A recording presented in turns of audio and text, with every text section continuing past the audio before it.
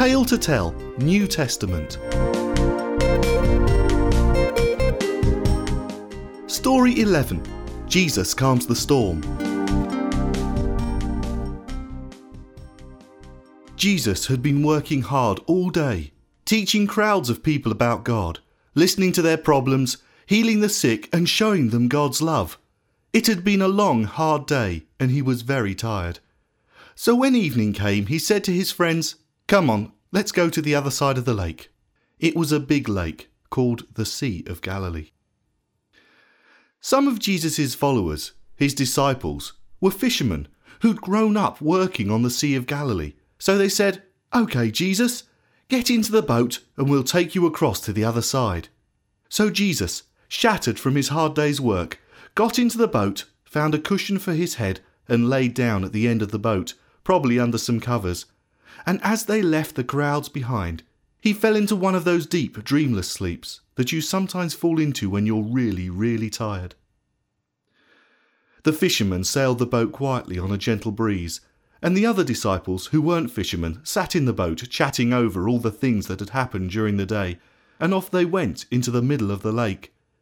But when they reached the middle of the lake, something started to happen. The gentle breeze that had helped them along so far suddenly changed direction, and no longer was it a gentle breeze, but a howling gale. It rushed at the boat, threatening to capsize it. The fishermen leapt forward to the sail to drag it down before the boat was blown over. And then the wind started to whip up the waves. So far they'd lapped gently at the boat, but now they started to grow, while the wind snatched the spray and lashed it into the faces of the disciples as they fought to control the boat.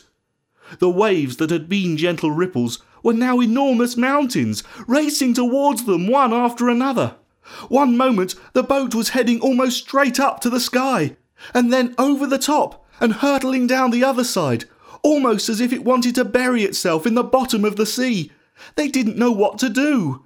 They tried to turn the boat towards the waves, but it was impossible as wave after wave came at them from different directions. And as each wave hit, it was almost as if it wanted to smash the tiny boat to pieces, to turn it into matchwood. Either that or sink it, as the furious waves cascaded gallons of water into the boat. Those who weren't fishermen bailed the water out as fast as they could. But no matter how hard they bailed, trying to protect their eyes from the stinging spray, the boat got fuller and fuller. Even the fishermen, men who'd grown up living on these waters and knew all about them, had never seen a storm like this. What were they going to do? The boat was going to be destroyed. They were all going to drown.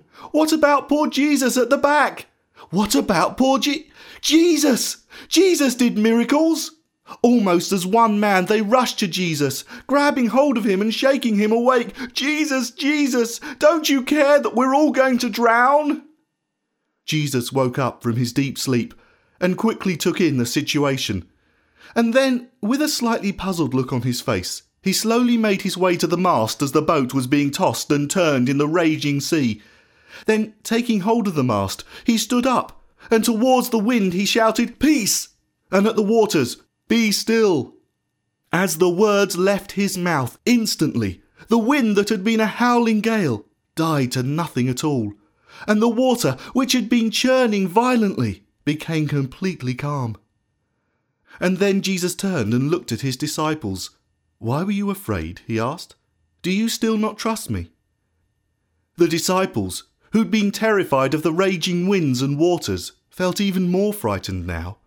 A different kind of frightened, because they found themselves asking each other, "Who is this man, that even the wind and waves obey his every word?"